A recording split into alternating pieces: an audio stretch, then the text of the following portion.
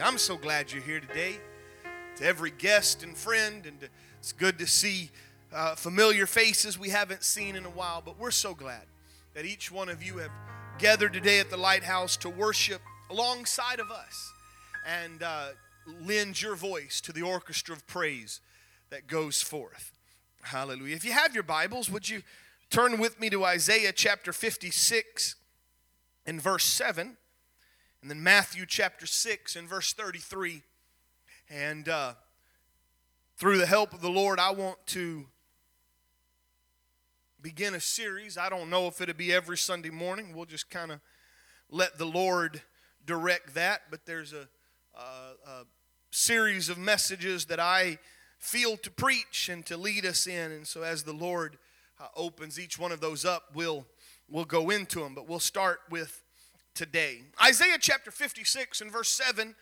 And I really am just doing this verse to pull out one phrase to kind of see. But it says this: even them will I bring to my holy mountain and make them joyful in my house of prayer.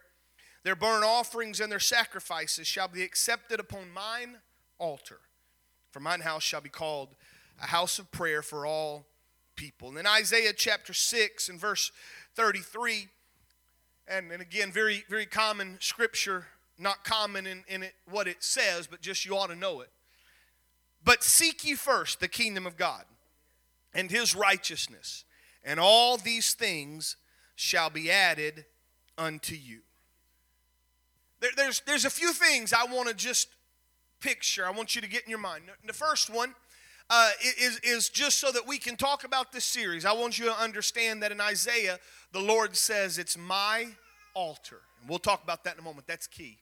And then for the message this morning, remember, seek ye first the kingdom of God. Would you bow your heads and would you pray the Lord's word would speak to you? Father, we thank you.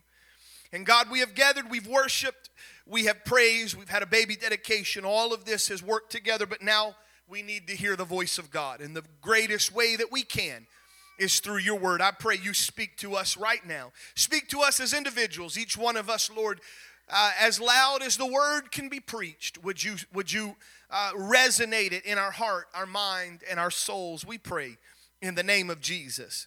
Amen and amen. You can be seated. Hallelujah. I want the sermon series, I want to talk about altars. As I have looked through the Word of God and over the course of about end of November and December, the Lord began to deal with me with this. And I want to kind of take a look at altars that were built in the Bible.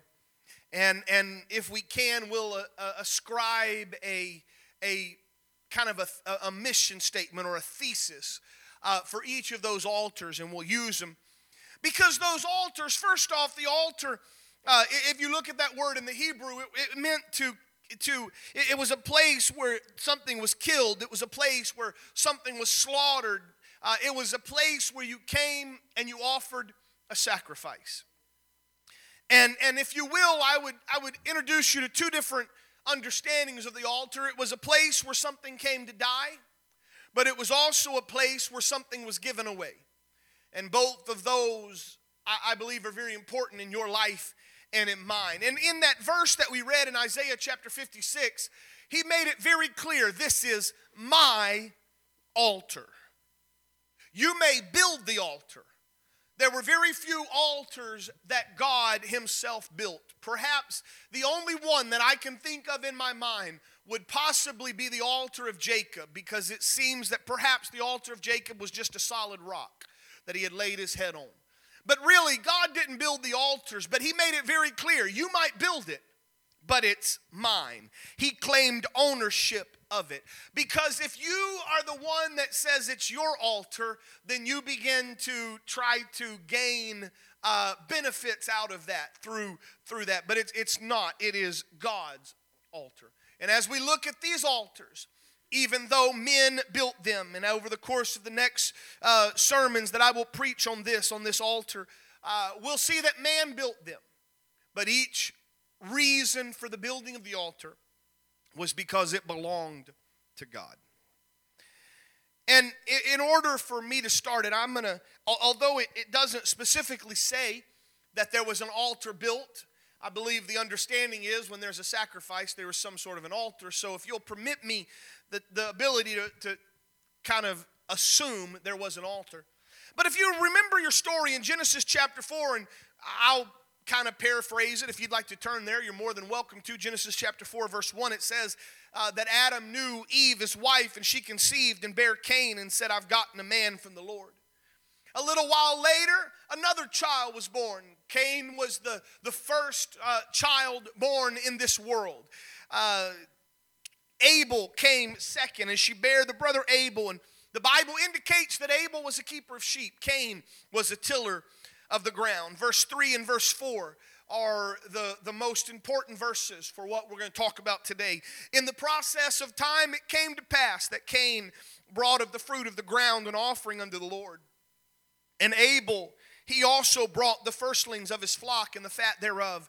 And the Lord had respect to Abel and his offering, but to Cain and to his offering he had not respect. Cain was very wroth, and his countenance fell.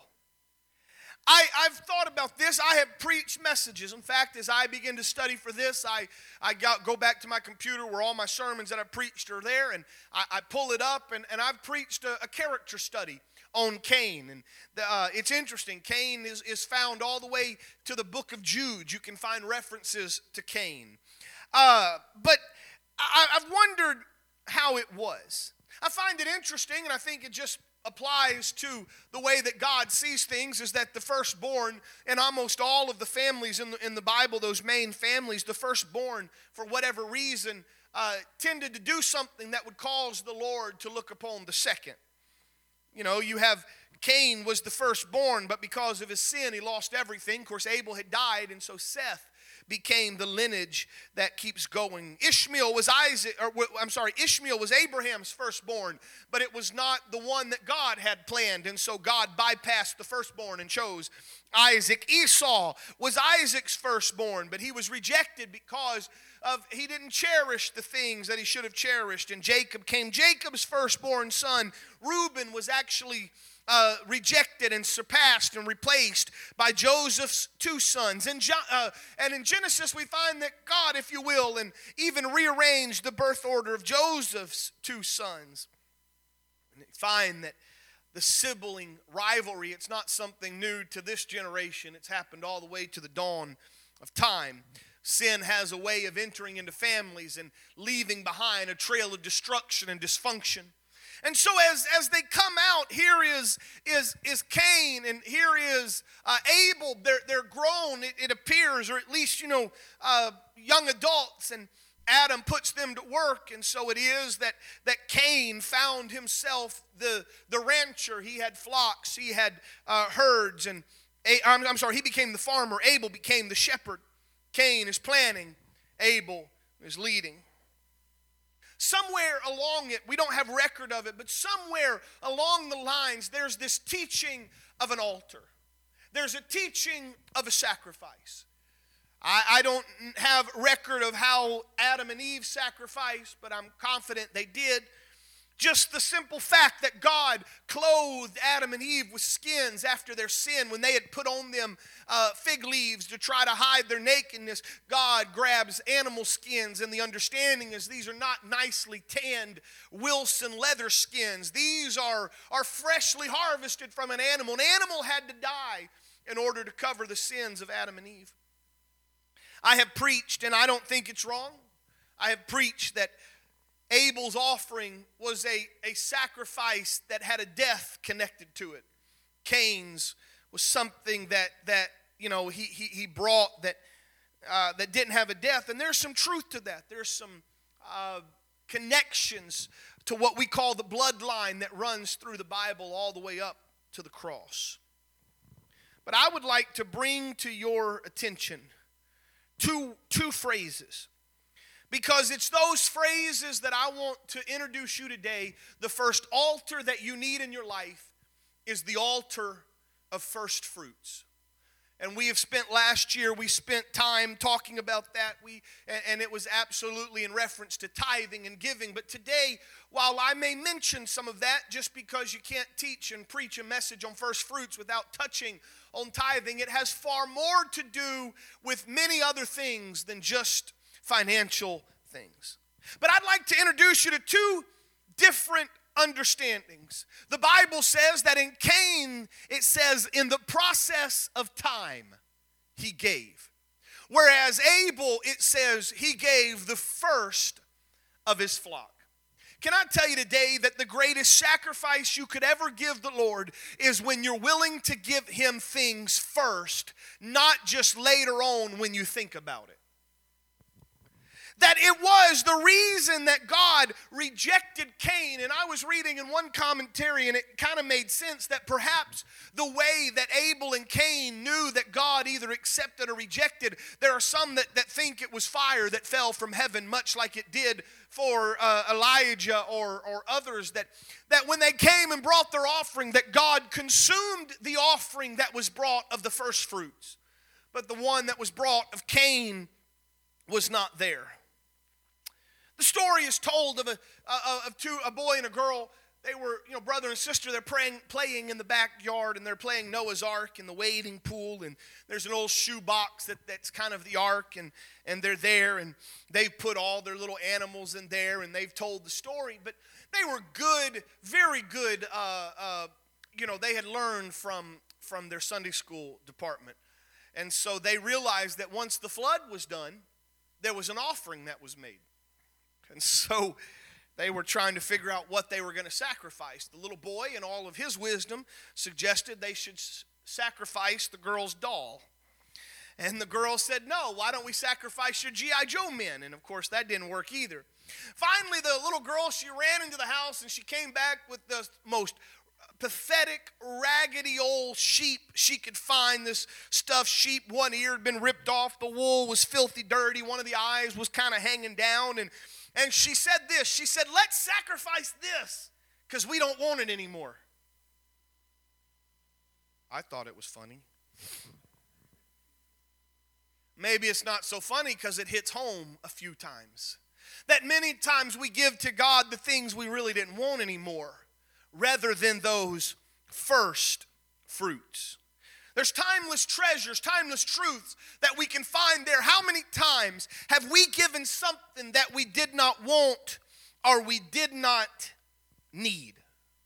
I would tell you today that one of the greatest altars that you can ever erect in your life is the altar of giving God first.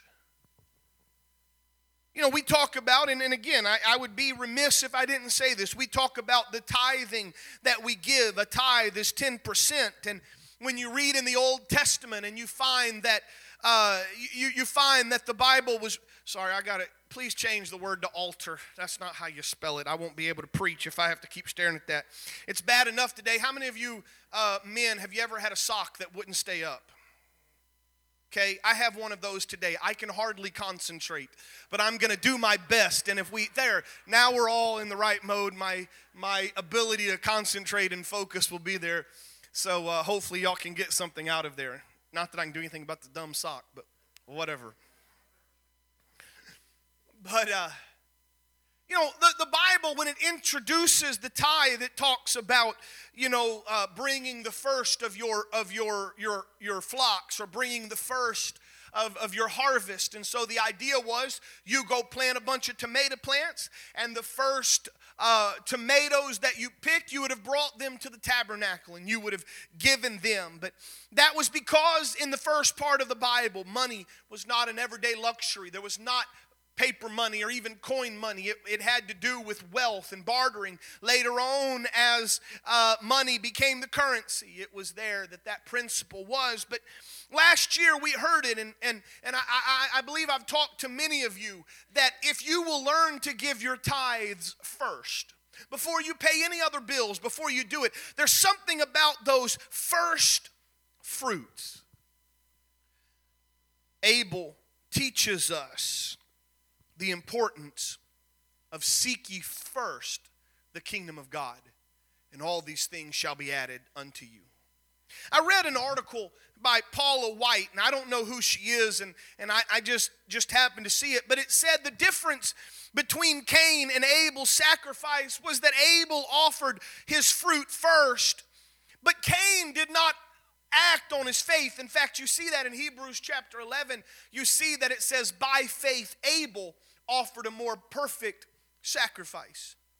It was that Cain, he really wasn't sacrificing because he had any faith. He was just trying to go through the motions to please a God that had kicked his mom and dad out of the garden. There was no faith, there was no hunger, there was no love. But we understand that when you give in faith and when you give to God those first things, it puts a course into your life that there is a blessing that comes after that. That faith, the Bible says that God is a rewarder of them that diligently seek him. Now, I understand, and I'm going to get here in just a moment, but please listen. Giving is far more than what you put in an offering plate or what you do on our giving kiosk or what you give online. Giving is far greater. It's not the act of the money you give. It's the faith in which you give. Could it be that we would follow the example set by Abel in those first fruit offerings, that you and I need to set apart ourselves by giving God the firsts of our faith? I have these little books. I have so many of these little books that I write in because I never carry the same one all the time. And so sometimes I'm writing on 3x5 cards, and I've got piles of them. I've got a little black book that I write notes in. I've got an app on my phone that I can write notes in. And so there's sometimes during the week I sit at my desk and I just kind of shuffle through all of those little notes that I've written. Some of them come when I'm praying. Others come when I'm just kind of quiet. And others come with things I've seen. And I was reminded of the teaching that we did last year at the beginning of the year on Wednesday nights. Pastor Robert Morris from Texas on his blessed life. And I know this is talking about finances, but let me just set the stage and then let me take you past that. I wrote down in my little book, I wrote that he said, you have to get your finances in order because God can't bless things that are out of order. How many of you remember that being said? I wrote down, he said, you don't manipulate, you don't drop hints, you just give, and you don't try to make the blessing happen. You give and let God do whatever he wants to do. I wrote down another point he made. He says you got to get to that crazy type giving. And last year we saw that. Our building fund, and I had to step out for a moment. And I know Brother Perryman made mention of it, but to realize that right now, not even through the first month of our new year of giving, and we've almost reached the $60,000 mark. That's crazy giving. And then I wrote this down from that teaching. Sacrifice leads to wisdom. And then there was a final statement I wrote. It said that God only says to the extravagant givers. And again, I don't mean by the amount, because you saw that widow that gave 2 mites was an extravagant giver, far more than those that gave, just tons. So it has nothing to do with the amount, but it has to do with the extravagant faith. God only says to extravagant givers, I will give you the desires of your heart. Will you let me now take this very clearly out of the realm of offerings and tithing? And would you let me lead you back to that altar of Abel? And could I tell you today that on that altar of Abel, this is what you need to do. The things that you want God to bless in your life, you've got to lay them on the altar of first fruits. If you want God to bless your finances, then you better lay that first fruit on the altar and say, Lord, by faith, I give you the first. But how about this? Sometimes I've heard people say, I just need, and I'm not saying passion in terms of Valentine's Day, but some people will say, I just need more passion in my life. Passion for my job, passion for the things that I have. Can I tell you today that before God will ever allow you to have passion anywhere else, you must first exhibit a passion for the things of God. And you lay that on the altar and you say, before I give my passion to any hobby, before I give my passion to anything that I enjoy doing, I must first say, Lord, I am passionate for the things of God, and I do that first. And God says, I will give you the desires of your heart. If you want God to bless your work, if you want God to bless the fruits of your labor, if you want God to help you be the best employee, or maybe you own your own business, whatever it may be, can I tell you, you must first learn to work for God. And if you'll lay that work for God on the altar and say, Lord, where in the kingdom can I be used? Where in the kingdom can you use me? Lord, let me first work for your kingdom, and then all these other things shall be added to you. The altar of first fruits. I would tell you today that if you want God to bless your family, then you must first bring your family to the altar. It was part of what we did today in that dedication, but it needs to be more than just a one-time dedication at the front where preachers and other ministers come and pray. But parents, listen to me carefully. If you want God to bless your family, then you've got to bring your family first to the kingdom of God and lay them on that altar and say, first and foremost, our family will live for God and serve God, and then your family will be blessed. I could go on and on. What is it that you want God to bless? Because when I look at the altars of Cain and Abel, I find that Cain did it totally backwards. Cain is the one that when he gets his paycheck and his increase, oh, you know what, later on about Friday, he goes, you know what, I think I should have given to the Lord, but I've already spent it on groceries and gas, and I really don't have anything to give, so let me rummage around. And Cain opens up and he pulls off the couch cushions, and he finds a couple quarters that somebody had dropped in there, and he brings that and he gives it, and he feels good for a while, but it was not the first fruits. The altar of Cain says, you know what, I've got my family involved everywhere else, but I've kind of noticed my children are on a wrong course, and maybe I need to start going to church. And you at the process of time, you begin to give. Cain's altar is the altar of, you know what, if I can just give God, or if I can just give my work some, if I can just work for a year and not have to worry, and I won't maybe come to church, and I'll just sort of, make sure that I'm giving everything to my work, and then once I get that promotion, once I get that pay raise, then I can kind of commit to God. That's the altar of Cain. The altar of Cain is, I haven't ever really prayed for my marriage. I've never really invested in the spiritual aspect of my marriage. But now my marriage is on the rocks. And so I wonder what pastor can do. I wonder what can happen. And in the process of time, you come.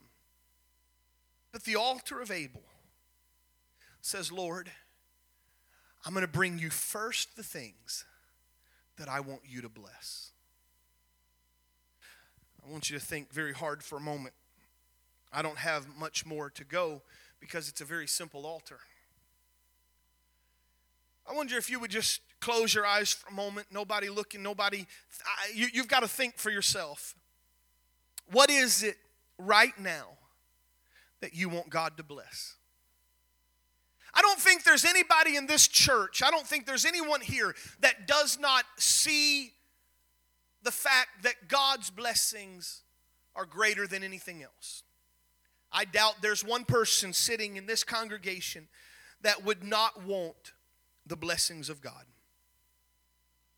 What is it that you want God to bless? As that begins to pop into your mind, you need to understand this.